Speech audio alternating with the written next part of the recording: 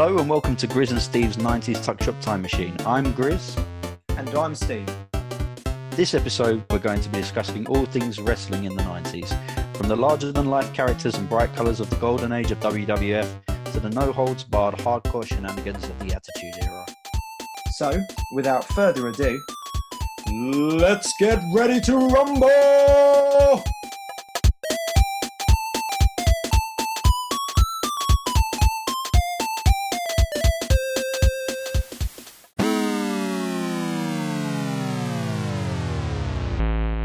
So I thought a good place, because I mean, obviously we're going to talk about wrestling in the 90s, but the majority of it, let's be honest, is going to be about WWF, isn't it, really? Of course. Do you know what? I was literally just thinking that. I was just thinking, this is a wrestling episode, so it can be about, you know, British TV wrestling, like that used to be on like ITV. It can be about WCW, but let's be fair, this is going to be WWF, isn't it? It's going to be mainly WWF because, you know, that, growing up in England, in London, that was what we got, wasn't it? Mostly, you know, the other promotions, we did get them towards the end of the 90s, I guess.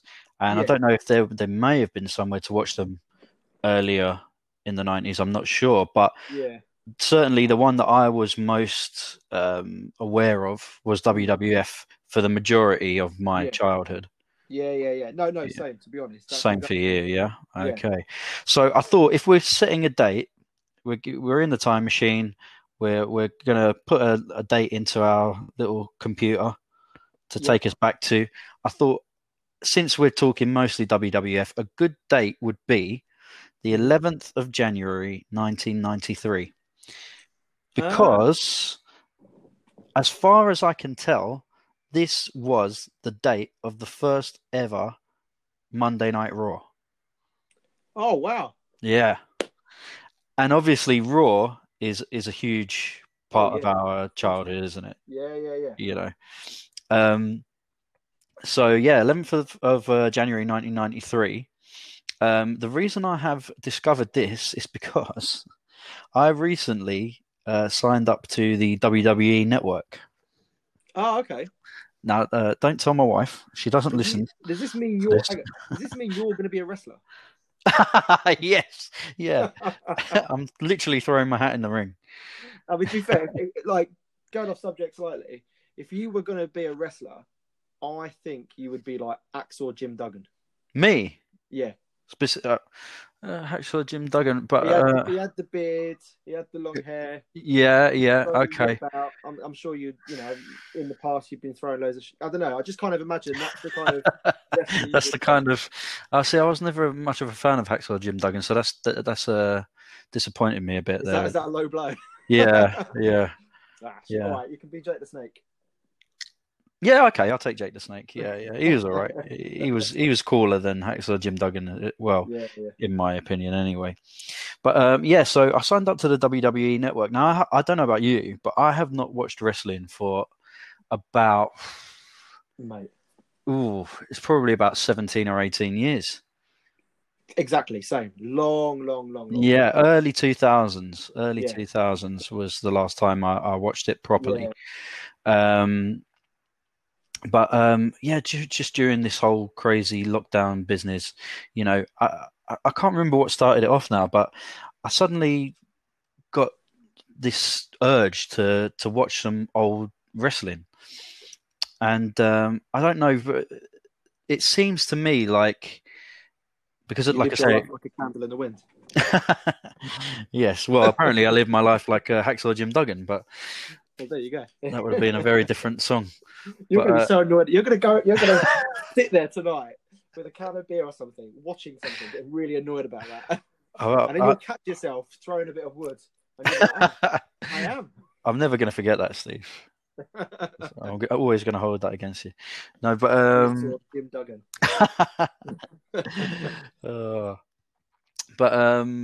I got this urge to just watch some old, because like I say, it seems to me from what I've heard from people that still watch wrestling these days is that it has changed a lot. It's it's quite a different quite a different kettle of fish these days. Yeah. So, but I liked the old characters and the gimmicks that they had, even though they were ridiculous and over the top. And it was a soap opera, wasn't it? It was, of course, it was. Yeah, it was a soap opera where people beat each other up.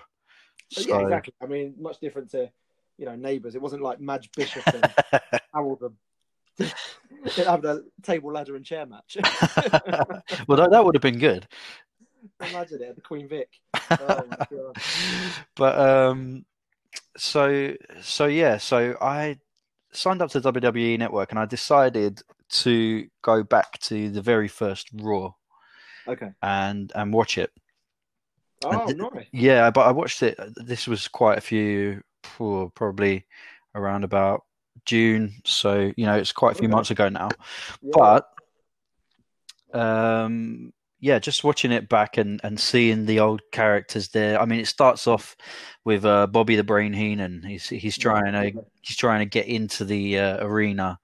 And they won't let him in. And then there's some of the matches are, Coco Beware versus Yokozuna. Yeah. Razor Ramon, Tatanka, Doink the Clown. Yeah. I mean, these are all these all make appearances on the very first Raw. Yeah. But this is leading up to my question for you, which is that. When did you actually properly start wrestling? Was it around this time? Was it later? The way you asked that, it's like, I am a wrestler. When did you start wrestling? Yeah. Actually, before we get onto that, since you've already labelled me Hacksaw Jim Duggan, what wrestler would you say you were most identify with? Okay, let's be honest. Okay, because I gave you that, I think it's only fair that you... Gilbert. I'm who? Goldberg. Gilbert. Gilbert. Do you not remember Gilbert? No. He was a fake Goldberg. A poor man's Goldberg. Literally. He was WWF when Goldberg was at like the height of his fame in WCW. WWF used this guy who was a jobber. I think his name was Dwayne Gill. And what's just come up on my phone is Gilbert versus Goldberg. Did that ever happen? I don't remember that. I don't think it did. I think it's just like comparing the two. Oh, Gilbert, right. Here we go. Gilbert. It's like a little. Well, you gave me Hacksaw Jim Duggan. Yeah, so. all right. Touche. Fuck you. He looks like he keeps sort of crossing his eyes and sticking his tongue out. Yeah, that's right. Yeah. That's going to be my new thing, I think. That's going to be my new profile pic. It's your new look. That's my new look. I'm going to shave my head, stick my tongue out, and cross my eyes. Oh my god! All right, fair enough. Right. All right. No, I suppose if I was really gonna compare you to anyone, I don't know why, but Jeff Hardy springs to mind. Mate, I will take that. I will absolutely take that. Yeah, it's definitely better than fucking Hacksaw Jim Duggan. But oh yeah, do you know what? If I'm honest, I'd give you Mankind or Mick Foley. Now that I would take. Yeah, I would take. Yeah, I mean, how many brilliant characters did Mick Foley have? Exactly. Maybe I am one of them, Steve. Have you ever seen me and Mick Foley in the same place? You know what? I haven't. No. There you go. No, it all makes sense now. To be honest. So when you were saying before about when did I first start sort of really getting into wrestling? Yeah. So I first started getting into wrestling, I think the very early 90s. But then I had like a massive gap where I didn't watch it, and there's a reason why. Not because I didn't want to, I just didn't have access to it. Exactly, yeah. I'm pretty much the same, yeah. So like in the early 90s, my nan's neighbour used to tape them on Sky TV or cable, whatever they had. Yeah.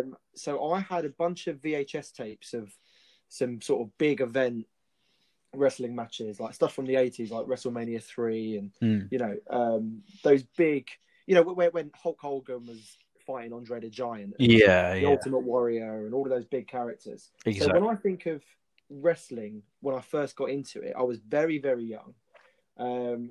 I only had these tapes, which maybe there were 5 of them, if that. I knew all of the wrestlers mainly because of the action figures, because I used to collect all of the toys. Yep, same. But then, because for some reason I didn't have any more wrestling tapes, I don't know, maybe my nan didn't talk to this person anymore. I don't know, or they just stopped giving us the tapes. But that was it. So for a long period of time, through most of the 90s, which is, such a huge sort of crossover kind of period, and I'll explain that in a second. I didn't get back into it until sort of 98, 99, because I just didn't have access to it. Yeah. And when I say the sort of crossover period, what I mean is when I sort of left wrestling, as it were, in the early 90s, I'm talking about characters, wrestlers like the Ultimate Warrior, and Hulk Hogan, and Rowdy Roddy Piper, the early Undertaker. Yeah. And then as soon as I got back into it, there were all these new wrestlers that I'd never even heard of before. At this point, I think Shawn Michaels wasn't even in it. I think it sort of had his big kind of period. But Stone Cold Steve Austin was in it, and The Rock was in it. And I was like, who are these? Who are these guys? Yeah. I think about the British Bulldog. When I read things online saying how apparently the British Bulldog was like one of the greatest sort of wrestlers, and Bret Hitman Hart, like he was like Bret Hitman Hart was like apparently like the best sort of wrestler. Yeah. Technically, yeah. Yeah, I just remember him as being the guy in the pink outfit in the early 90s. Yeah, exactly. You know what I mean? So when people talk about how amazing he was, I'm like, what, that dude? Yeah. I think we had, by the sounds of it, we've had a very similar experience because we didn't have cable. I mean, I don't know when we got cable now. I think I was already at secondary school when we got cable. So I didn't have access to it definitely not on a weekly basis. What I had was, rather than somebody like taping it off the telly, I had a few VHS tapes that were like official WWF products, that my dad picked up here and there, and I remember I had Royal Rumble 93, I think. Wow. I had a whole box set of the very early WrestleManias up till I can't remember what number it went up to, but I had a box set of the early WrestleManias. Yeah, and I had like a special one on the British Bulldog.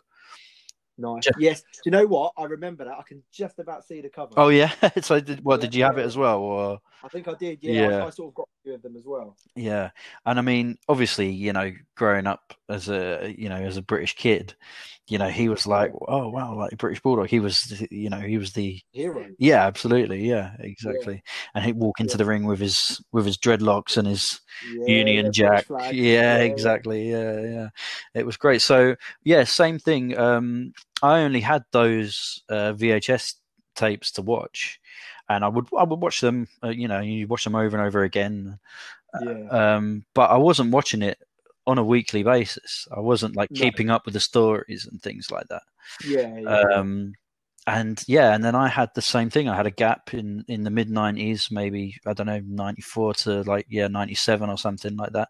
And then I came in when we got cable and we had Sky Sports, and I could watch it. Then I could watch Raw as War every week. And and the same thing, exactly the same. It was like suddenly, because it's so different, isn't it? The Attitude Era, as they call it, compared to the Golden Era. Like you say, when you're thinking of wrestlers like Ultimate Warrior and Hulk Hogan and that generation, it's so different when you get to the Attitude Era and you get Stone Cold and The Rock and Mankind and It was a completely completely different sort of brand, wasn't it? Because the Golden Era was very colourful, very just very very sort of flamboyant, wasn't it? Where this new Attitude kind of era was very very raw, very edgy, just like the branding, the font. It wasn't as colourful. It was black and it was red. All of that. And it took me a while to kind of... In fact, before I started watching WWF again, they started showing WCW on Channel 5. That's right. Yeah, yeah, I remember. So that. I remember watching that and watching, wrestlers like Sting, Yeah, Goldberg. But I remember thinking that was pretty edgy. And then the same as you, finally managed to persuade my parents to get sort of cable TV. Actually, it was on digital. Do you remember on digital? Yeah, I do. Yeah. So I got an on digital box, and it did have Sky One. So that's when I started getting back into it. And you talk about those videos. I remember getting a few of those videos, but a lot of them were like the best of. So you never really had like a storyline to follow. Exactly. Yeah, that's right. It was just a few matches, wasn't it? Yeah. So if you had like the British Bulldog one, which I think I actually had myself. Yeah.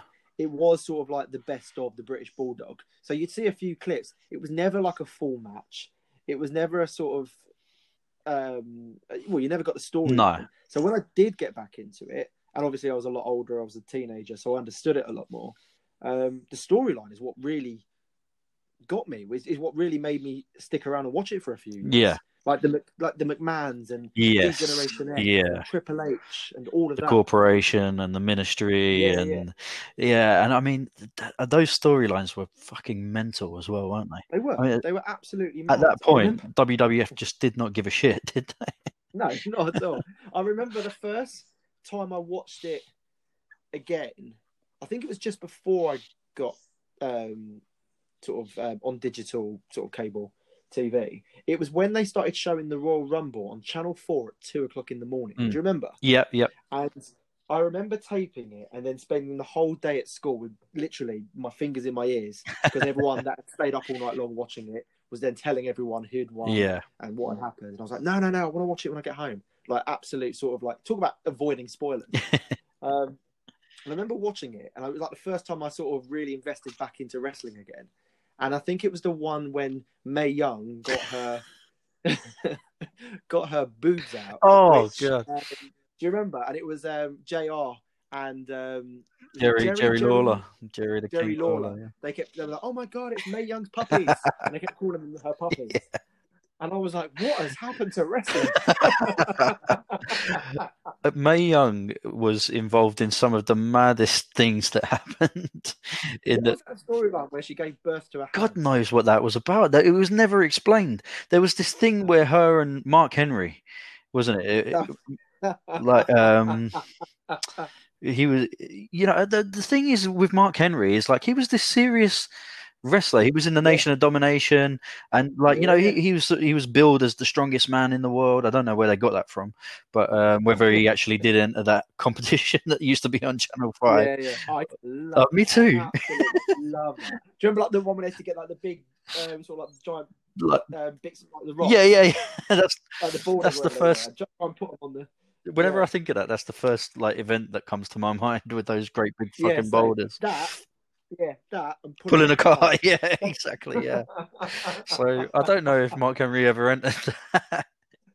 But anyway, he was at one point. He was like I say, he was just one of the wrestlers. He was just a serious wrestler, and then he ended up in love with Mae Young, and they ended up. Yeah, and what was that? She gave birth to a hand. And then that was it. The storyline was over. And they didn't explain it. They never ever explained it, as far as I'm aware. And I didn't see that. I remember you telling me that, and I was like, "What?" I hadn't got back into wrestling at that point. But you told me about it years later about her giving birth to her hand. I was like, "Oh God!" And then she got powerbombed through a table off of the stage. Like the stage where the Titantron was. Yeah. Bubba Ray Dudley powerbombed her through a table off of, and it's like she was like this. I don't know how old she was. I mean, to me, like a golden girl. Exactly. It's like powerbombing Sophia from the Golden Girls through a table. It's Sophia's puppies. Oh my God. But so Mae Young was definitely involved in some of the more outrageous storylines at the time. God, it was just that was it. I remember, like I say, sort of going back to it and just going, "What is this?" But it was. I mean, I really liked it. I definitely got completely Yeah. hooked. But you know what else got me hooked? Not just the TV show, not just the wrestling matches and the program itself, but Attitude, the game on PlayStation. Oh yeah, big time. Yeah, the games were a big part of. Yeah. At that time, I mean, I did have I had a WrestleMania game on the Mega Drive. Yes, I've got Yeah, that. yeah, when I was a kid. Which was, I mean, at the time, it was fantastic. You know, it was like, oh, this is a great. I loved it. I used to play it a lot. Yeah. But I remember that one of the characters on that game was Papa Shango, and he used to scare the shit out of me. And I never used him because I didn't want to hear his like entrance music and stuff. Oh God! But I'll tell you what I loved about, because obviously what followed Attitude was SmackDown, the game, which was just unbelievable. Like, I remember being at school and just being itchy to get home and play it. Loved it, and you could create your own characters. Yeah, you had the storylines that you could play through. It was, I remember you telling me years back that your theme tune was the song "Why Can't We?" Yeah, that's it. To be fair, I nicked that from The Simpsons though, but but you could you could. I can't remember which one it was now, but you could use like an actual song. You could get it. I can't remember how you did it now, but you could get it onto the game somehow. Yeah. Oh mate, it was just like you could just. It was so great, like that. I mean, Attitude, the game. It came out in '99, so we can talk about it. It was just like an absolute game changer. Like games like Tony Hawk's, Metal Gear Solid, Grand Theft Auto 3, and Attitude. Those were the games. Because I was never, when it came to computer games, I was never massively into sort of playing the game, sort of doing level to level, and actually completing it. I had no kind of interest.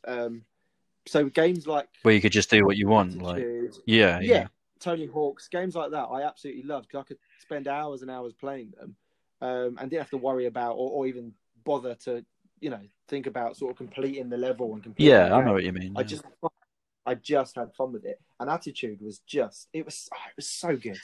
It was so. It was. So you good. had Warzone before that. Did you have Warzone? Possibly, maybe. So Warzone was like the precursor to Attitude, and Warzone was okay. Again, it was like compared to the earlier games, because it's in 3D and everything. It was like, wow, at the time. But then Attitude just blew Warzone out of the water. Oh mate, it was unbelievable, and like I might be getting confused with SmackDown because it's been a while. It's been a long time since I played it. But like doing like a table ladder chair match was just you could actually do that. You can you line the table up and you just if you're one of the Dudley boys, you just literally just throw it through the table. You climb the ladder as a Hardy boy, and like Jeff Hardy did a swanton bomb onto it. Yeah, stuff I like think that was more SmackDown than Attitude. Yeah. Well.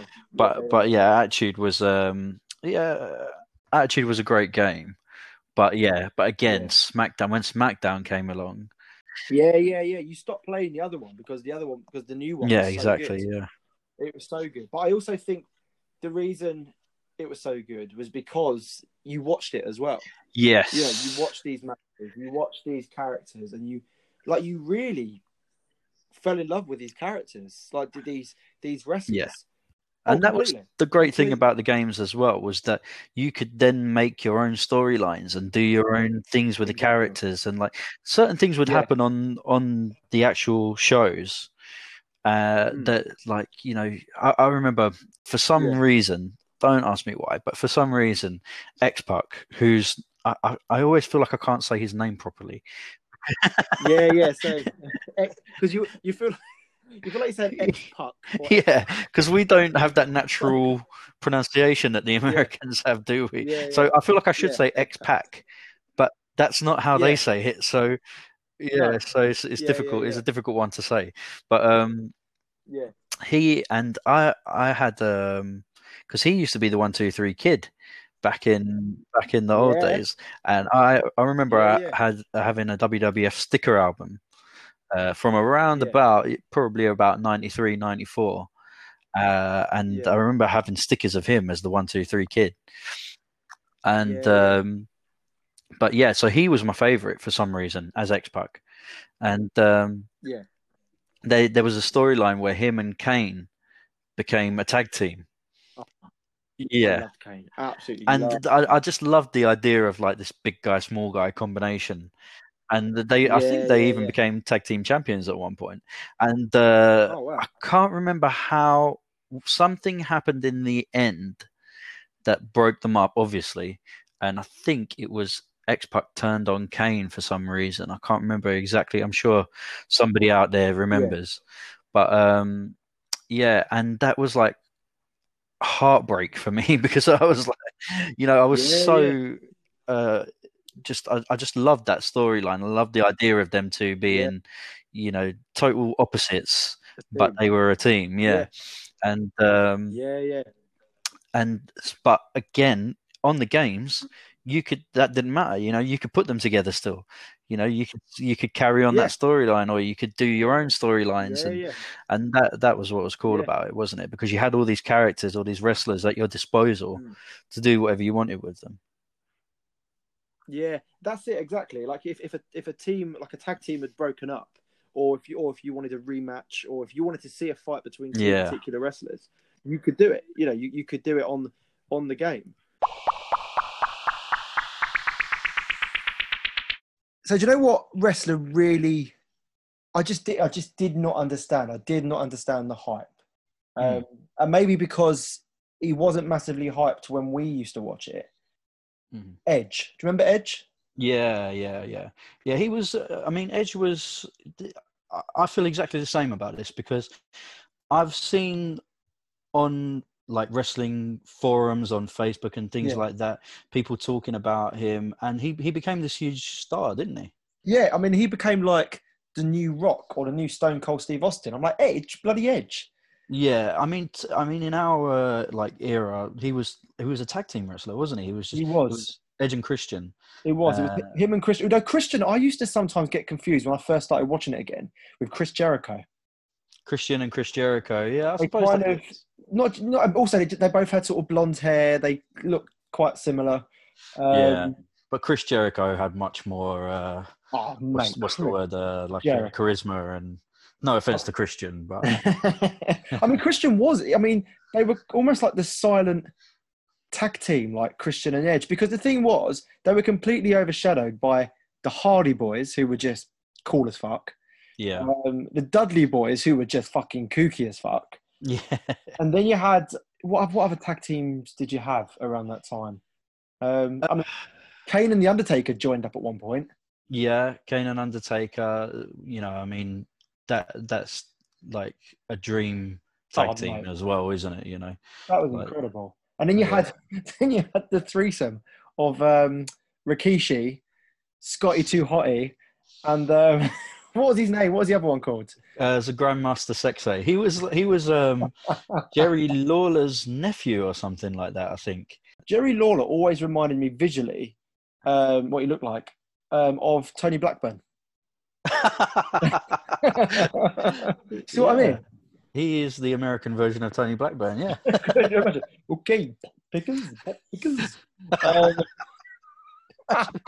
Tony Blackburn was a wrestling commentator. That'd be brilliant.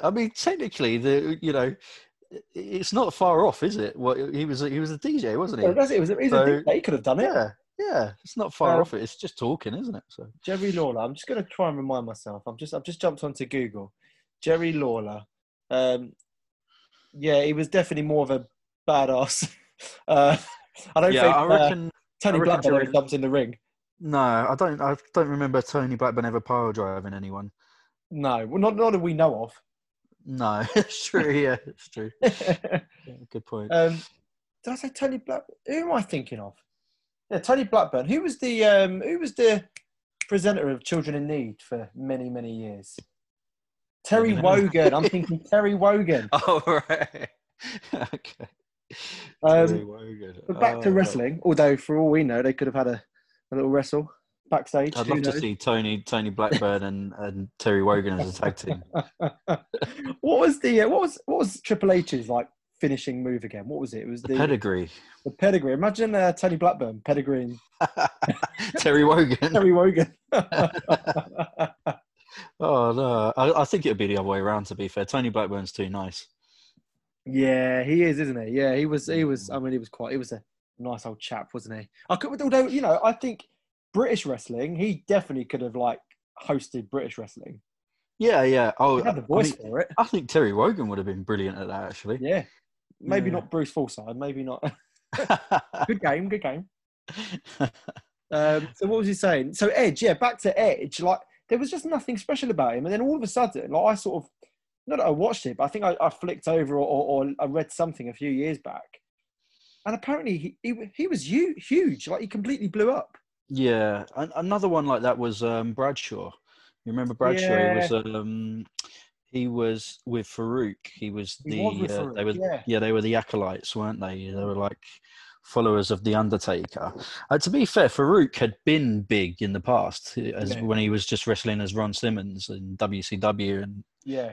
You know, but Bradshaw, he was another one who suddenly became like he was WWF champion at one point, or WWE. I'm not sure at what time, but yeah, and both of them, it's like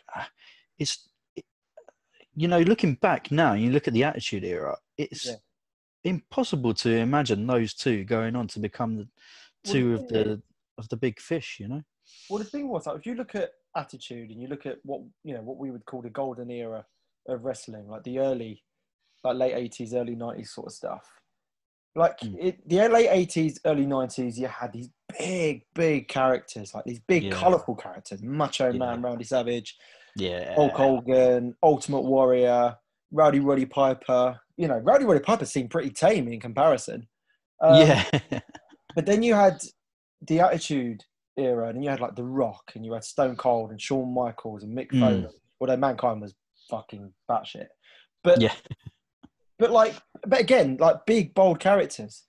And Edge and Bradshaw. Yeah. It just sort of confirms to me that I did the right thing by stopping watching when I did, because I can't imagine that they had the same pull as The Rock and Stone Cold and people like that. I just can't imagine them being. The Rock had The Rock might not have had big colourful costumes or anything, but he had such charisma, and he had catchphrases. Yeah, lots of catchphrases. Many catchphrases. Incredible charisma, The Rock. Unbelievable, and just the eyebrow alone. Yeah, the people's eyebrow, the people's elbow. Oh God! But like, there was so much, and like, I mean, even people like Ric Flair, like even as an old man, he was bloody smashing it. And he had so much charisma. He really did, though. Ric Flair. I mean, to be fair to him, I was never really a fan of Ric Flair because he did just seem like an old man. Let's be honest. By the time we were watching it, I think his best days were behind him. By the time we were watching it, and I mean, he was born an old man, Ric Flair. I've seen pictures of him from like the 70s, and he looked the same. He's always looked the same. He's one of those people, like Bruce Forsyth, actually. Bruce Forsyth never seemed to change, and the same with Ric Flair. Maybe there should be like a Royal Rumble or a 4-way match between Terry Wogan, Tony Blackburn, Bruce Forsyth, and Ric Flair. Doesn't seem fair. And Mae Young could get her puppies out and. Oh my God! It's like I've seen enough of Mae Young's puppies in my life already. Oh mate, whenever I think of Mae Young, I just think of the Golden Girls and the theme tunes in my head. Yeah. From now on, that's what I'll be thinking of as well. Yeah, I strongly advise you too. But there were so many. I mean, there were so. Do you remember like Goldust? Do you remember the character? I keep wanting to say character. The wrestler Goldust. The Goldust was fantastic. I think that was quite an underrated. Character as well. Goldust. I think if Goldust had appeared in the 70s when glam rock was like. Oh yeah. Goldust would have been king. He would have been Goldust. Absolute king. He would have been Goldust, exactly. But He was Dusty Rhodes' son, isn't it? Dustin. He's oh, Dustin. really? Yeah. So Dusty Rhodes is like, obviously, he's a legend. Yeah. From from the earlier days of wrestling, 70s, Yeah. 80s. So Dustin Rhodes it was quite a weird, because when you see him in the early 90s, and sort of like in WCW, when he's just wrestling as Dustin Rhodes, it's really difficult to imagine that he went on to become Goldust, because it's such a massive turnaround. I mean, Goldust was. I mean, he was literally covered in gold, wasn't he? He had like some weird wig and everything. But I mean, you look at like Mick Foley and the different characters that he played. Like, obviously, he was Commissioner Mick Foley at one point, which I thought was a great storyline. You had what else did you have? Obviously, Dude Love. Yep, Cactus Jack. And of course, Mankind. Of course, yeah. And see, Mick Foley, I think all of his personas, more so Cactus Jack and Mankind, I suppose, because he was wrestling again from the early 90s all the way through. Yeah. And but I think his character suited the Attitude Era more. I think that's why he became more. Not to say that he wasn't big in the early 90s, but he he obviously blew up a lot more in the Attitude Era, and I think that's because he suited the Attitude Era more. I think he did. Well, he wasn't, even though like Dude Love was a bit sort of colourful. Cactus Jack and especially Mankind they were fucking brutal bloody wrestling characters. Well, he was known as the Boiler Room Dweller, isn't it, as Mankind? Yeah. And like he would like often have like Hell in a Cell or cage matches, and he would always come out just covered in blood. Yeah, I mean the punishment that guy took. Yeah. I would go so far as to say that Mick Foley was probably one of, I don't know, again, like we've sort of said it, that I don't really care too much about the technique of the wrestlers. It's more kind of what they bring to the table, really, as a character and the entertainment side of it. Yeah. And I think Mick Foley was probably one of the in my opinion, in my top 10, definitely. Yeah, well, this is sort of a conclusion that I've come to recently about Macho Man Randy Savage as well. Yeah. Because people talk about, oh, he's the greatest wrestler of all time, and it's impossible. You can't no, you can't say which one, because each they're also different. Yeah, exactly. Each one brings something different to the table. Yeah. But for me, Macho Man, he had everything. He had the athleticism and the wrestling technique. He had the personality and the charisma. Yep. When he talked, that ridiculous voice, which was absolutely fantastic. How he did it, I don't know. Yeah. It sounds like he must have gone home with a sore throat every day. Yeah. Although he never seemed out of character, did he? No, he was always in character. I mean, I've seen pictures of him where like they'd all be out at a bar, like, and he's sitting next to like Shawn Michaels and Tatanka, and they're like wearing t-shirts and jeans, and he's sitting there dressed as Macho Man Randy Savage in the full get up. The thing is, if you were Macho Man Randy Savage, you would always be Macho Man Randy Savage. Definitely. It's like one of those things where they say, always be yourself unless you can be Macho Man Randy Savage. Then be Macho Man Randy Savage. Exactly. Yeah. Like when I think of him, Jake the Snake, Hulk Hogan, Ultimate Warrior, that whole golden era, early period of. See, it's funny because even though like wrestling had clearly been going on for decades before that, like British wrestling and stuff. In my eyes, because WrestleMania 1 was in like the 80s, wrestling didn't start until the 80s. Yeah, I feel the same way. You know what I mean? Like, when these wrestlers did come out, when we were introduced to Mick Foley and introduced to Triple H and D-Generation X and all of that, I felt like they just all of a sudden now they're wrestlers. Never mind the fact that they'd probably been training and doing this for so many years.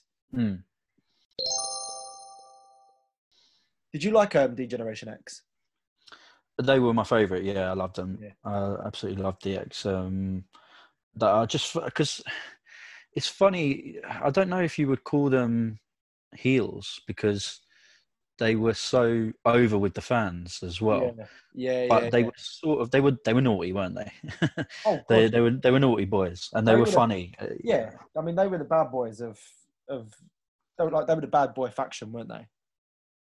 Yeah, exactly. Yeah, but that's it. I was always attracted to those kind of characters. Yeah. You know, the ones that were a bit naughty or a bit cheeky. Yeah. But, like Rick Rude is one of my favorites. Rick Rude was actually one of the founding members of DX. Really? Yeah, when they originally started it, it was Shawn Michaels, Triple H, Rick Rude, and China. I don't know what happened to. I think Rick Rude got like quite a bad injury or something. Yeah. And but yeah, I mean, I'm talking like early 90s Rick Rude though, when he'd come out with like his opponent's wife on his tights, like, you know, a picture of his opponent's wife on his tights, and he's standing in the middle of the ring gyrating his hips and stuff like that.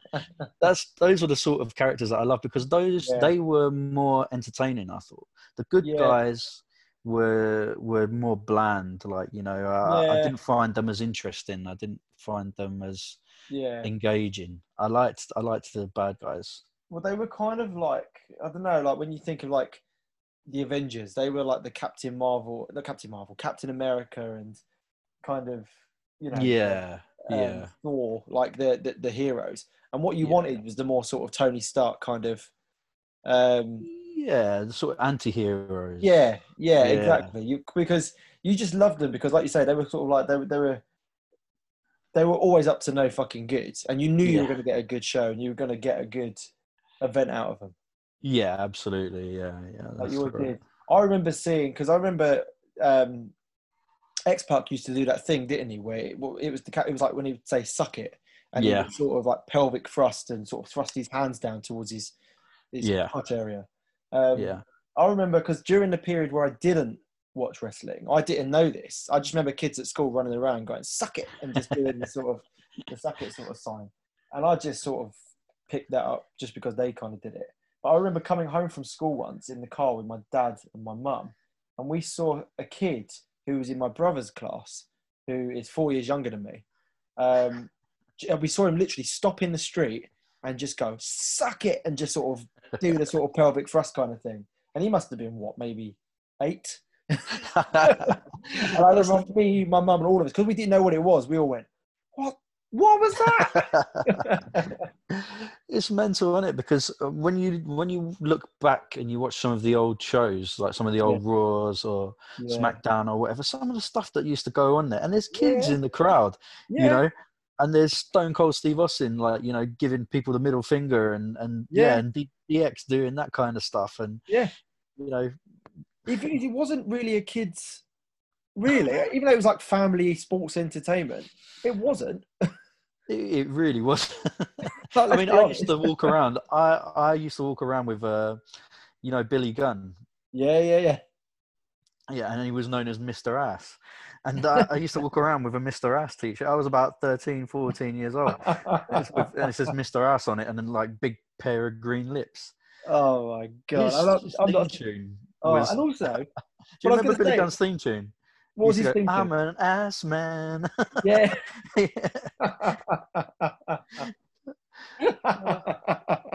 Absolutely mental. You walking around the house wearing that t-shirt, singing that song. Oh mate, that's hilarious. But it's like that whole sort of thing, like, you know, it's like, do you remember when like Power Rangers got kind of like got some stick and was saying how it was sort of teaching kids to be violent and stuff like that, because some kid had sort of, I don't know, kicked someone, like pretending to be one of the Power Rangers. Like, there was never really any of that with wrestling. There was never, I mean, you know, you'd get at the end, do not try this at home. But we were all fucking trying it. We were all beating each other up and trying wrestling moves on each other.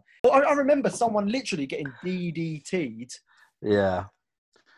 It's such a dangerous move, man. You know, you're smashing someone's head into the floor. That's what a DDT is. Yeah, but none of this kind of... The thing is, we weren't, you know, we're not trained. Of course not. We were 13 years old and we were like, yeah, I can do that. And all you see was some kid go flying through the air and another kid grab his head and just slam him to the floor. We had my school. We had a proper federation.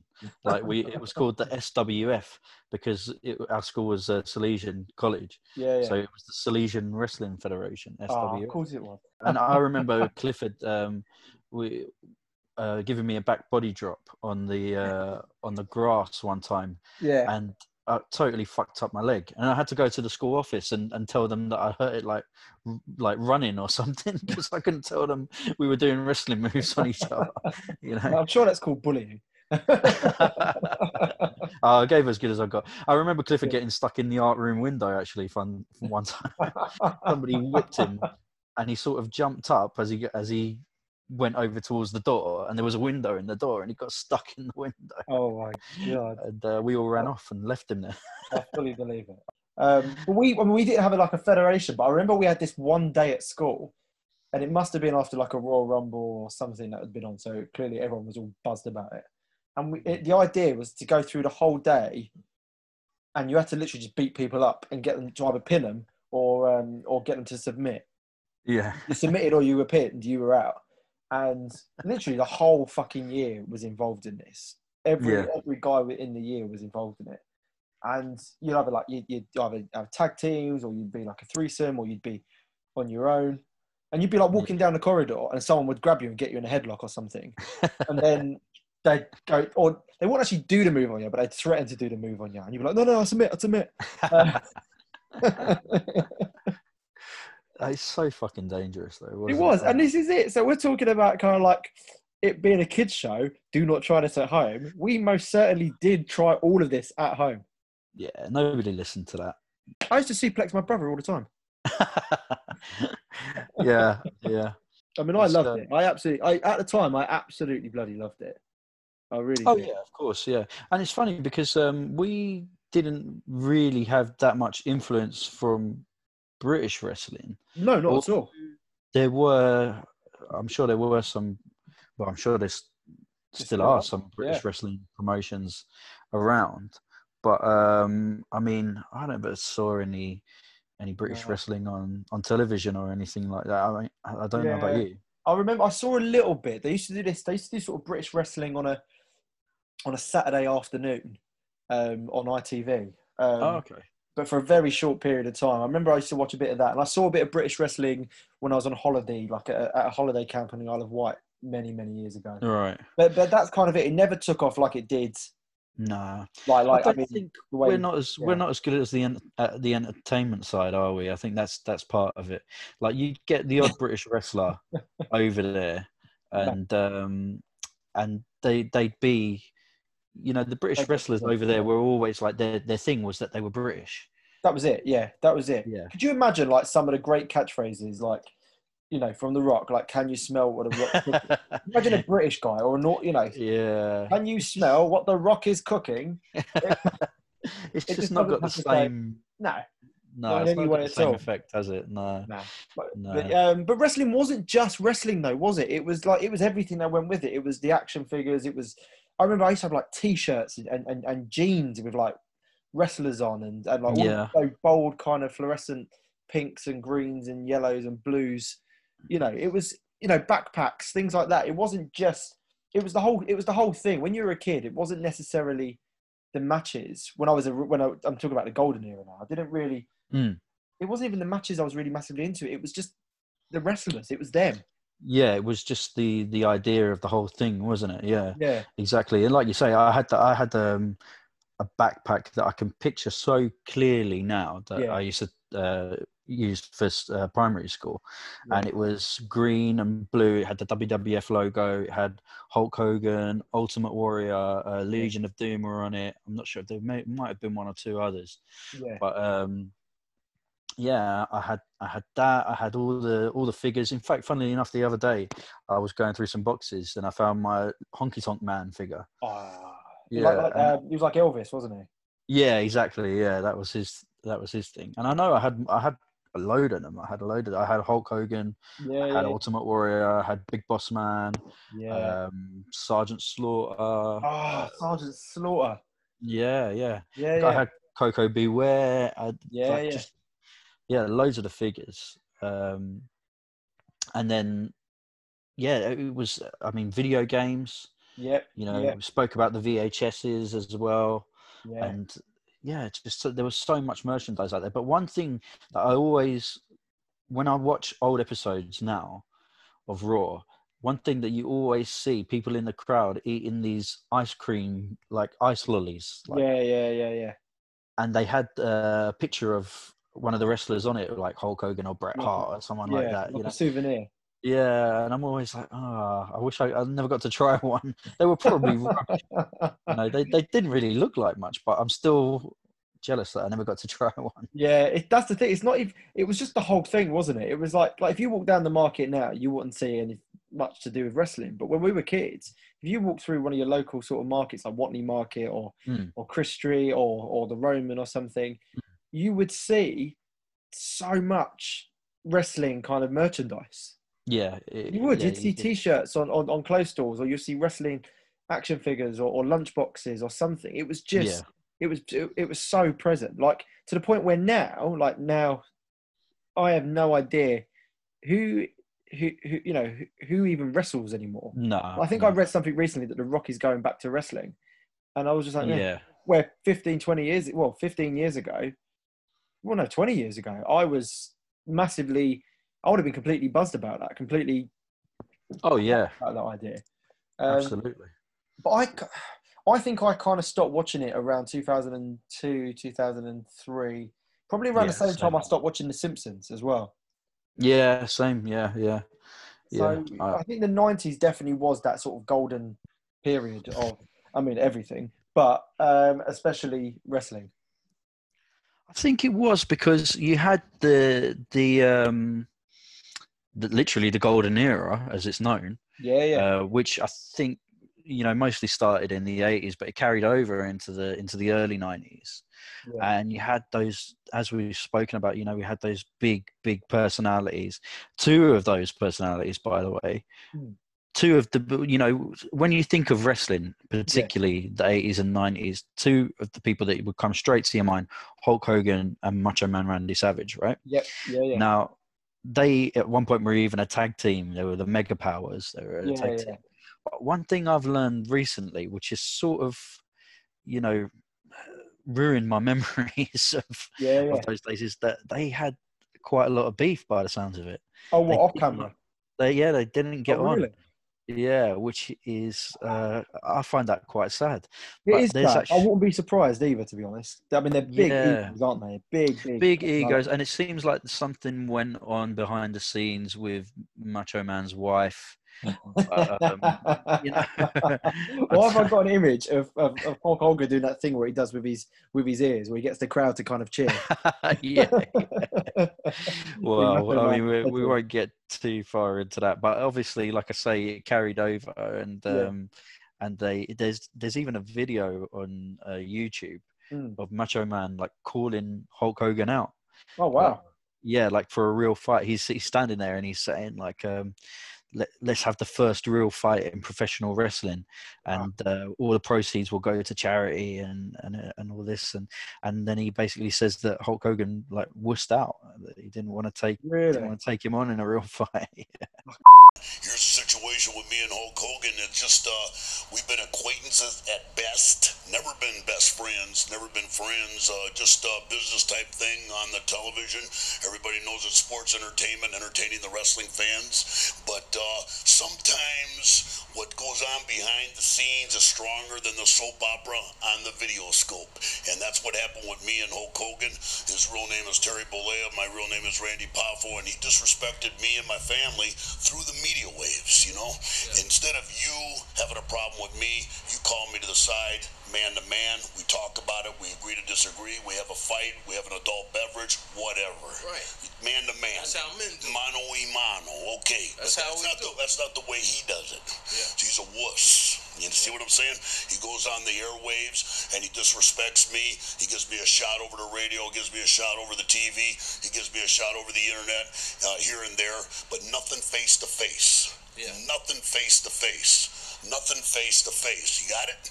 And so that's the deal. So I challenged them 2 years ago to all the money, all the proceeds, all the pay-per-view revenue, all the merchandising. You know what I'm talking about, Gorgeous George? Right, everything going to the charity, the Children's Hospital. What's wrong with that? What's wrong with the Children's Hospital? What's wrong with supporting the Children's Hospital? He's done well in this business. I've done well in this business. I'm talking about giving back. And then calling him in the ring, and we have the first real fight in professional wrestling. The first real fight in the ring. A real fight. A real fight between Hulk Hogan and the Macho Man Randy Savage. What's wrong with that, Hulk Hogan? What's wrong with that, you coward? What's wrong with that, you wuss? I mean, to be fair, of the two of them, Macho Man seemed more. I don't know. He seemed the one more on the edge, if that makes sense. Yeah, I think he was more of a. He's one of the ones that seems to me to be like he was a genuine hard man. Like, you know, you didn't want to mess with him. No, that's it. Yeah, you would not want to mess with sort of Macho Man. And not that you'd want to mess with bloody any of them, but he looked a bit kind of. I don't know. Like you think about The Rock, and you think about the way he presents himself. He seems actually like a really nice bloke. Yeah. But Macho Man, as you say, I don't think he wasn't Macho Man off camera or out of the ring. I think he always was Macho Man Randy Savage. Yeah, exactly. Yeah. But Hulk Hogan, which was part of his charm. Yeah, well, that's it. Exactly. It was definitely part of his charm and part of his sort of personality. I mean, Hulk Hogan went through. I mean, he did a few movies, didn't he? He did like Mr. Nanny and Suburban Commando and stuff. He was like the real face of WWF wrestling in that time. And then he moved over to WCW, didn't he? And became Hollywood Hogan. Yeah, one of the greatest heel turns of all time. And I've got to say, I think I preferred him as Hollywood Hulk Hogan. Yeah, I like the whole. I don't know, I like the whole sort of black and blonde kind of thing. Yeah. Because he was like was he the leader of the NWO? He was definitely one of the big players. Yeah. And the NWO were WCW's sort of. Well, I want to say their answer to DX, but I think NWO. I'm not sure which one came first, to be honest. But I mean, they were sort of the bad boys of WCW, weren't they? And but again, they were sort of like anti-heroes, because although they were supposed to be the bad boys, a lot of people loved them because of that. You had Scott Hall and Kevin Nash. And they were, like I say, but then that's, for me, like I said earlier, I preferred those kind of characters, so I was drawn to that anyway. Yeah. But I mean, that was at the time where you had what is known as the Monday Night Wars as well, isn't it? Between WWF and WCW. Yeah. I mean, it was either Raw on a Monday or WCW. So you either kind of Nitro. That was it, Nitro. Yeah. Before I managed to get back into WWF because I didn't have sort of Sky or cable TV, I was watching a bit of WCW, and I wasn't massively into it. Like none of them really. I mean, the only one that really grabbed me, to be honest, was Sting. Do you remember Sting? Yeah. Sting was fantastic. Yeah, Sting was great. I remember I've got an action figure of Sting. And he had sort of like blonde hair and almost like Ultimate Warrior-esque face. Yeah. And then that's early 90s Sting, isn't it? Surfer Sting, as they call him. Yeah. And then sort of late 90s and sort of mid to late 90s Sting was almost like Brendan Lee, kind of the Crow looking. Yeah. I think he did take. You think he did take some inspiration from the Crow from the film. Yeah. His look there, but him and he's one of the ones that he went through the whole decade, and he successfully reinvented himself with that look, didn't he? Because obviously things had changed, and the product now in the late 90s was much more edgy and in your face, and those characters, those big, bright, colourful characters from the early 90s were gone, and now it wasn't. It was more darker, wasn't it? Yeah, exactly. Yeah, and you had more sort of serious storylines going on instead of these like crazy comic book things that would go on in the early 90s. Yeah. You had these crazy things like Stone Cold being run over by Rikishi. Yeah. I remember two storylines involving the Big Boss Man. Now, the Big Boss Man was another one. Like when you look back at him in the early 90s, okay, he was always like a serious character. But then in the late 90s, like I say, there's two storylines in particular that I always remember with the Big Boss Man. The Big Boss Man. Yeah, it was one of them where he had like a feud with Al Snow. Do you remember Al Snow? Vaguely. He was one of the hardcore wrestlers, and he used to carry that head around with him. Yeah, no, I do remember. Yeah. Music was, "What does everybody want?" And everyone would shout, "Head!" See, this show wrestling was not for kids. Another example. And he at one point, I don't know why. Don't ask me why. I can't remember. But at one point, he swapped the head for a little like Chihuahua. Yeah. And and he had this feud with Big Boss Man that went on for I don't know how long, and they ended up. There was one like little skit of Al Snow and the Big Boss Man, and the Big Boss Man was like cooking dinner for him, and it turned out that it was the dog. Oh my God. He fed Al Snow his own dog. Yeah. Which actually dates all the way back to Shakespeare's Titus Andronicus. I'm sure that's exactly what they had in mind. Exactly. I mean, she doesn't. They don't. Well, even worse, they don't feed her dog. They feed her two children. Yeah, slightly worse, I'd say. Yeah. Yeah. Well, some people's animals, they like their children. So true. But speaking of dead family members as well, the other crazy storyline that I remember with the Big Boss Man was where he stole the Big Show's dad's coffin, like at the funeral. He came in with like a car, and like I can't even remember exactly. He tied the coffin to the back of the car or something and drove off with it. Do you know what though? I used to watch wrestling and watch storylines like this, and whilst I knew that the actual wrestling itself wasn't real, although part of me was thinking maybe it probably is. Yeah. I thought the storylines were real. Like, honestly, was like, no matter how fucking batshit they were. Yeah, you'd be totally drawn into them, wouldn't you? Yeah. Oh, massively. I honestly believed them. I was like, well, no, of course this is real. Of course it's real. It's true. Speaking of being, it being real, yeah, okay, fair enough. The wrestling itself wasn't real. But, I mean, what they put their bodies through, that was bloody real. Oh yeah, absolutely. I mean, you can't knock them for that. I mean, for a start, just to get into the shape that they've got to get into to be able to do all the things that they do, is one thing. And then, and then what they put themselves through with the, I mean, Mick Foley's the perfect example of that we were talking about earlier. The amount of chair shots to the head that guy must have taken over his career. Yeah. It's just, I mean. Yeah, it might be fake, but you get hit over the head with a chair like 200 times, it's going to have some sort of effect, doesn't it? Well, of course it is. And it's like, you think about like Jeff Hardy when he used to do like the Swanton bomb off the turnbuckle or off a ladder. Like, just because you're doing the move and it hurts your opponent doesn't mean it's not going to hurt you. Yeah, and I mean, those things could go wrong as well. I mean, now, when I was a kid, I'd just watch it and be like, oh, amazing, like, but all the different things that they're doing. But now when I look back at it, I think, oh my God, what if it goes wrong? And there's that, it did, it would do. And there's that famous one with Psycho Sid Vicious where he jumps off the top rope in the WCW and just snaps his leg in half. And that wasn't one of these big, maneuvers. Just landed in a certain way. Yeah, exactly. Yeah, just fucking snapped his leg in half, man. Well, it's like Owen Hart, because obviously Owen Hart died. I mean, it wasn't that he was wrestling and he did like a wrestling move or anything. He was about to be lowered into the arena, lowered into the ring from the top of the arena. And what happened? Did something snap, or did something? Yeah, it was. I'm not sure if it was the actual harness that he was in or the cord or something like that. But something snapped and he landed like.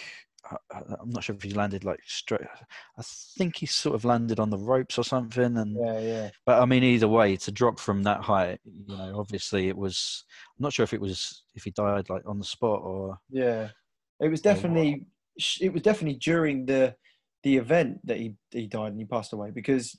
JR had to tell the audience, not the live audience, because they were all they were still there. They were still just kind of watching everything play out. Yeah. but he told the audience at home, he told the camera, he spoke to the camera, telling Really? everyone that he just had the news that Owen Hart had passed away. Really? He said that on the show, on He said that the on show. the show. Yeah, and actually watched an interview with him like last week talking about it, because I never actually saw it happen. Like, I wasn't watching this event because I think it might have been like a pay-per-view event or something. Yeah, it was. Yeah, which I didn't have access to, so I didn't Over watch the it. Edge, I think it was called. Yeah, I mean, I just found out about it through people at school. People at school were talking about it, and I think my cousins were talking about it as well. So I didn't see it or anything, but I recently watched like a documentary, like a short documentary on YouTube about it, and JR was being interviewed, and he said that he literally had to just sort of improvise on the spot and just basically tell everyone at home what had happened, and that Owen Hart had passed away. That's crazy, isn't it? It's crazy that they carried on. Yeah. I mean, my memory of it is that because I used to tape all the pay-per-views, because obviously, you know, living in the UK, we were, you know, we're how many hours in front of the US, depending on the time zone and all that. Yeah. So, you know, for us, it would be in the middle of the night, wouldn't it? It would be like 2 o'clock in the morning or something. Yeah. So I used to program my video to start taping whatever channel it was on at whatever time. Yeah. So my memory of it is, you know, going to bed, setting the video, going to bed, going to sleep, and then when I woke up in the morning, it was already all over the news. It was on. I think because my mum used to have GMTV on while I was getting ready for school, and they were reporting it on there. Yeah. So, you know, obviously just blows your mind. And then, you know, we went into school and like you say, everyone's talking about it there. And it just goes to show you, I mean, they do all these things to entertain people and to entertain the people that are there in the arena and all over the world. And they are taking their lives in their hands sometimes. Oh, of course they are. Massively. I mean, like I say, you can call it as fake as you like, but Owen Hart died. And, you know, other people have, you know, they've had how many breaks, how many broken bones, how many concussions and cuts and bruises. And, you know, I mean, also just like the mental toll that it must take on you. I mean, someone like Jake the Snake. I watched a documentary about Jake the Snake a few years back. It was fantastic. It was on Netflix. And he was talking about all the addiction, you know, the addiction that he had. And just that sort of downward spiral, really. And kind of like when WWF or the Wrestling Federation doesn't want you anymore, you know, what happens next? You've spent your whole life being this wrestler, being this character, and now what are you going to do? Yeah. That's it. People don't think about that sort of thing, do you? No, of course not. And so, you know, addiction was kind of rife, and you kind of understand it, really. But, you know, not everyone can be The Rock. Not everyone could just go and have a Hollywood career and then come back and be a wrestler again. Like, that doesn't work for everyone. Yeah. And so it's the same as any sport or any profession, I suppose, where you get the people that are at the very top. But for every one of those, there must be 100 that don't quite make it, or you know. Yeah. I mean, you think about some of those wrestlers who weren't as high profile as you know, The Rock, Stone Cold, Hulk Hogan, Ultimate Warrior, and stuff. Like, they sort of might have had a short career in the World Wrestling Federation. They got their bodies to a certain, you know, place. You know, they've got themselves their career to a certain place, and then when it's over, what then? Well, exactly. I mean, not everyone could be Ric Flair. No, Ric Flair's just going to keep going forever, I think. He's immortal. He is immortal. He really is. But like, there's so much more to it than just, you know, the entertainment side of it. You know, there's, as you know, the politics of it, the feuds, the addiction, the mental health, the physical harm. You know, whilst we're sitting there enjoying it, there's so much going on behind the scenes that we just don't even know about. One of my favorite wrestlers was Shawn Michaels. He was always one of my favorites because, again, he fitted that profile of person that I liked. He was cocky and arrogant and full of himself, but he was really good as well. So, you know, he was a fantastic athlete. His matches were always good. He was you know, he had the charisma and everything, and you did have that gap that was left when Hogan sort of called it quits in the mid-90s and went off to become a Hollywood star, and it didn't quite work out, and he ended up coming back, and he went back to WCW. There was that gap in the WWF where they didn't really have that sort of. I mean, there was Shawn Michaels, and Bret Hart were probably the two big ones at that time. Mr. Perfect is another one that people always talk about. They say, "Oh, it's it's a disgrace that he was never a champ, like proper WWF champ." I mean, I think the highest he ever got was Intercontinental champion. But he was never like WWF champ, and people always say, why wasn't I love Mr. Perfect, you know. I thought he was great. Again, he was another one of those where he was arrogant and cocky, and I love that sort of thing. And again, you know, you watch his matches and you can see, he was a good athlete, and you know, he made the person he was going up against look good. But as a kid, you're not thinking about all that sort of stuff, are you? You're just thinking about the charisma and the personality of the person, how sort of big and bold they are, and that's why I think people like Hulk Hogan was, you know, they were the ones at the top because they had that draw to them. They did. You know? They really did. It's about what you know, as you said, what you're attracted to and what it is that draws you to them. And with someone like Hulk Hogan, I used to love The Ultimate Warrior because he just looked fucking great. He had this big old sort of face paint. He had colourful kind of things on his arms, and he was just, you know, he was really sort of interesting. He looked the part, didn't he? He did, and that's it. When I think of wrestlers, that's what I think of. That's exactly. kind of what I think of. And it's interesting because you had two sort of camps, didn't you? You had the camps you had the wrestlers that were really almost like caricature, and then you had the ones where they were just sort of themselves. So Shawn Michaels was very much just kind of a very sort of, you know, Shawn Michaels, The Rock, Stone Cold, Chris Jericho. They were just kind of themselves as wrestlers, as sportsmen. But then you had, you know, the Hulk Hogans and the Macho Man and the Undertaker. Yeah. They were just big old bold characters, but they could also wrestle. Yeah, exactly. And the Undertaker's another one of those ones who's reinvented himself. Oh, God, he's reinvented himself rather. Yeah, throughout, you know, he's done different gimmicks. He's always been the Undertaker. Yeah. But he's sort of whatever is going on at the time, he was able to adapt. And like I remember when he was the leader of the Ministry, that was fantastic. That's my favorite Undertaker, Undertaker. Yeah, because he was dark and scary. Yeah. No, I don't know if he used the hat at that time. That was earlier, I think. That was earlier. Very early, wasn't it? Yeah.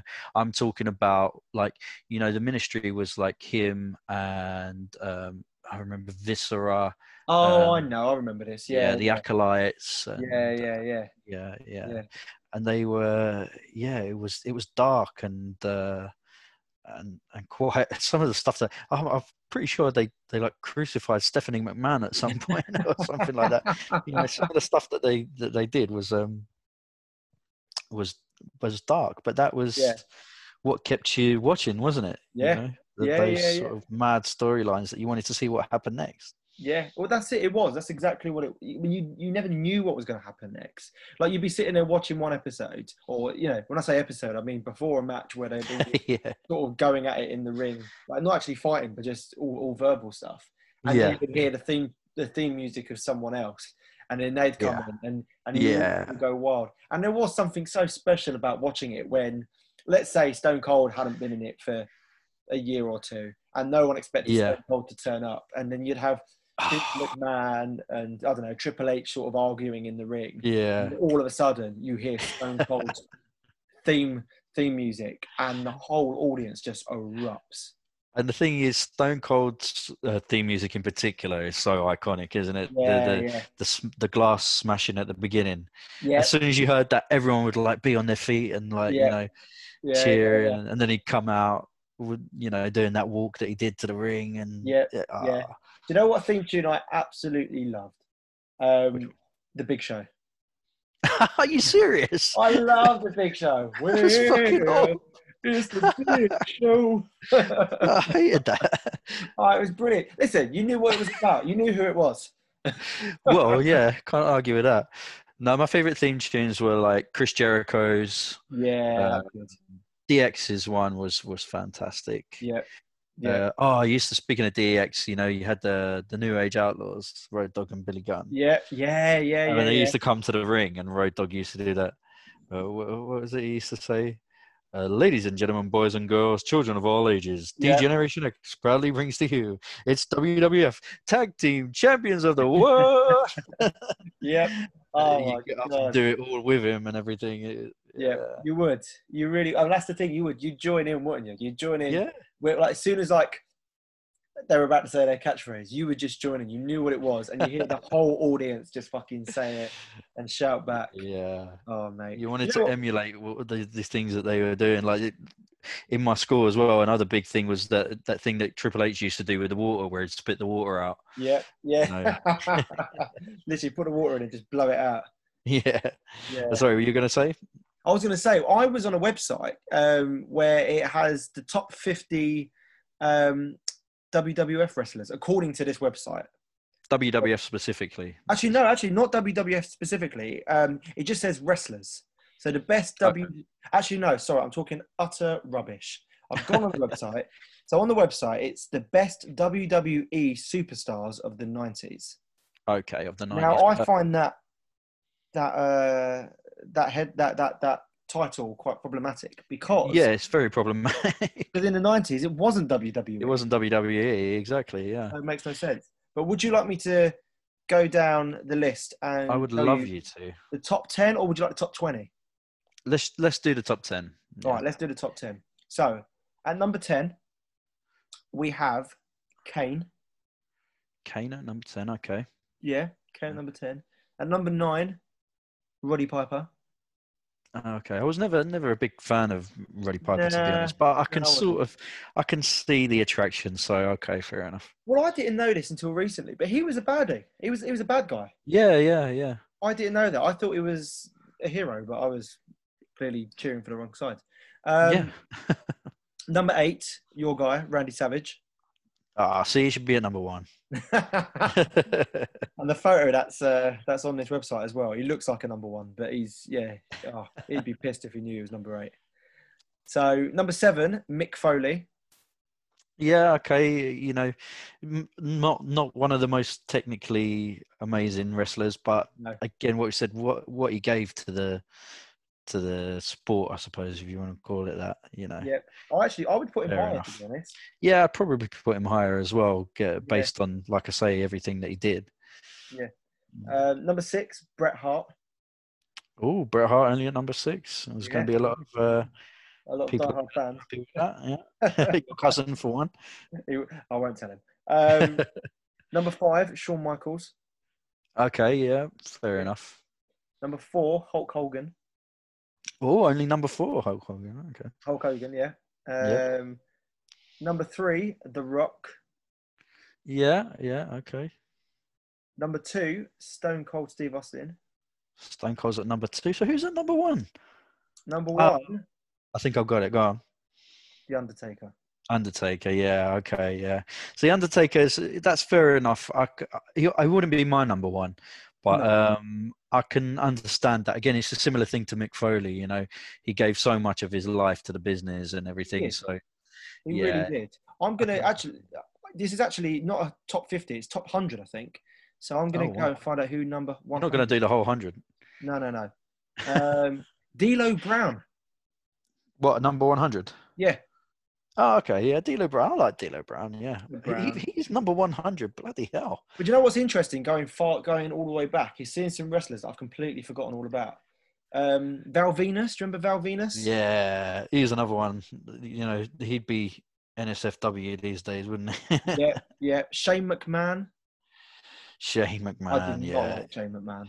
No, but you've got to admit, like, you know, when you watch some of his, I mean, he wasn't like. You know, he was the son of the boss, so like, you know, but so he wasn't like, I never felt like he was like a wrestler. Yeah. But some of the matches he had were pretty entertaining, to be fair. Oh yeah. And the thing is, he always got caught up in these good storylines, so that's why. Oh yeah. It was always kind of good. Hardcore Holly. Remember Hardcore I Holly? loved Hardcore Holly. Yeah. It was Hardcore great. Holly. And who else we got? Road Dogg. Ken Shamrock. Oh, Ken Shamrock. Yeah. Was he? They used to call him the most dangerous man in the world or something like that. I mean, he looks fucking insane. He was a psycho. Yeah.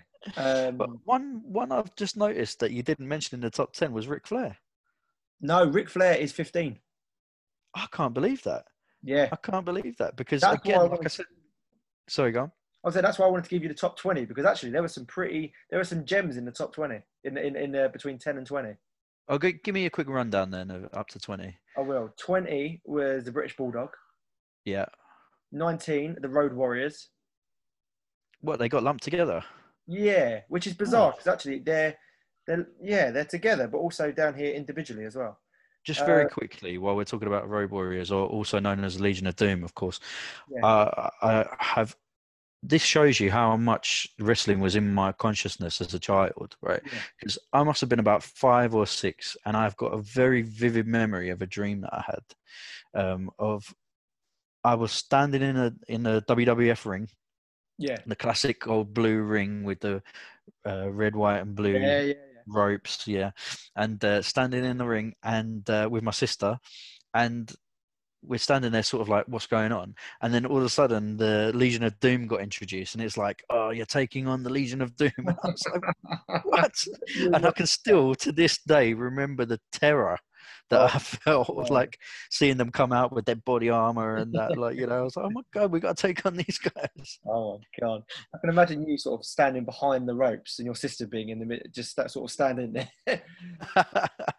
My sister probably would have took them on. Yeah, exactly. No, I'm good. You go for it. Yeah, don't tag me. Don't tag me. You got it. Who's the rest? God. Back to the what's it called? The list. Number 18 is Triple H. Okay, yeah. 17 is Chris Jericho. Love him. Love Chris Jericho, yeah. Yep. 16, Andre the Giant. Oh, okay. Another one that I'm surprised he isn't higher, yeah. 15, Ric Flair. Ric Flair, the Nature Boy. Yep. 14, The Ultimate Warrior. 13, Razor Ramon. Oh, okay. 12, Goldberg. 11, Sting. And then Kane. Yeah, and then the top 10. So I don't know who compiled that list, because that's quite controversial, I'd say, because when you look at the again, like we said, if you go onto these wrestling groups on Facebook or whatever, one big theme is that wrestlers like Goldberg and the Ultimate Warrior, although they had the physique and they looked the part and everything, apparently they were, you know, not really fan favorites because they weren't very good. Like they weren't great wrestlers, you know, technically. Yeah, like they'd be quite stiff and they didn't use a lot of moves and things like that. I see. Again, I'll say it again. That never bothered me. That was never something that really. I was just about the characters and about the storylines. Yeah, exactly. But I'm surprised that this list, you know, it must have been made by somebody who's obviously a massive fan. Yeah. And you know, you would expect. I mean, Ric Flair at 15. Wow, Ric Flair is one of the big, you know, influences in wrestling of all time.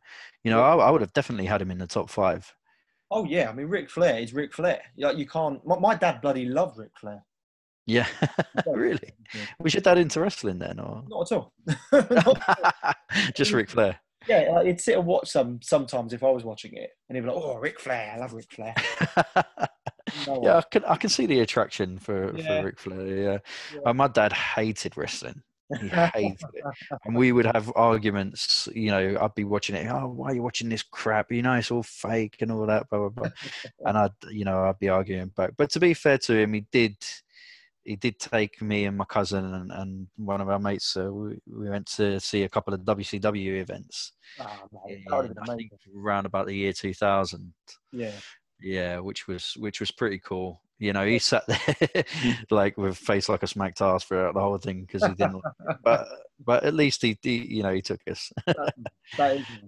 I never went. I always wanted to go, but I never. My dad used to say all the time, "I'll take you," and he never did. So, I know. There you go. You should have come with us. I should have done, mate. I should have done. Yeah, I'm still quite disappointed that I never got to go to a WWF event though. It was WCW. Yeah. I know what you mean. I used to have like the posters on my wall, and I'd be like, my dad told me, he said, "Oh, they'll come over to the UK and you can watch it," and I'm like, "Oh, that'd be amazing." And then, just never panned out that way. Yeah. Never mind. It's tough. It's tough being a parent, mate. I'm on the other side now. I know what it's like. You're like, I'm not making any promises I can't keep. Exactly. I'll tell you what we can do. We can. I think we should now introduce our new feature. Yes, I agree. So what we're going to do here is each episode we're going to choose something from the topic that we're talking about and bring it back with us in the time machine to the modern day. So like, you see these, sometimes people pose these questions, if you could bring something back from the 90s to now, what would you bring back? So that's what we're going to do. Yeah. And for this episode, it's going to be my choice. Yep. And I am going to choose Macho Man Randy Savage's cowboy hat that he used to wear all the time, because that to me, the actual hat, I'm going to have to run up while he's sitting at the commentary table, run up behind him and nick it, and then leg it back to the time machine as quickly as I can. And pressing the buttons to get us back to 20. Yeah, exactly. But that to me, I think it would look good hanging up somewhere in the time machine. Yeah.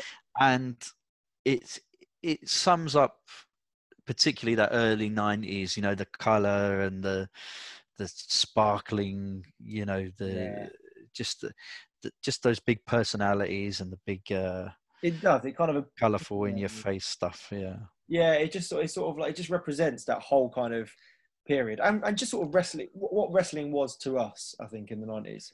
Yeah, exactly. I agree. Excellent choice. I think it will look fantastic in the time machine. It will, and hopefully I can get back in time before I get my ass beat. If not, you're on your own, mate. Well, ask your sister. Yeah. Exactly.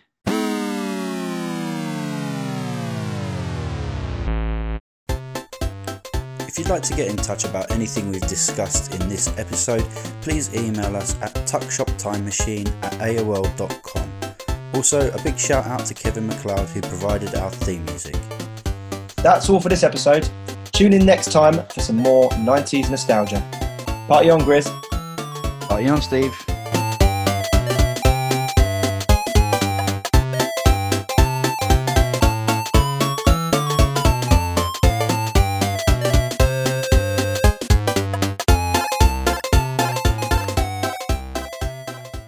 That's all right. I just got a notification from Anchor saying your recording is done processing. I was like, well, you can take that recording and shove it straight up your candy ass.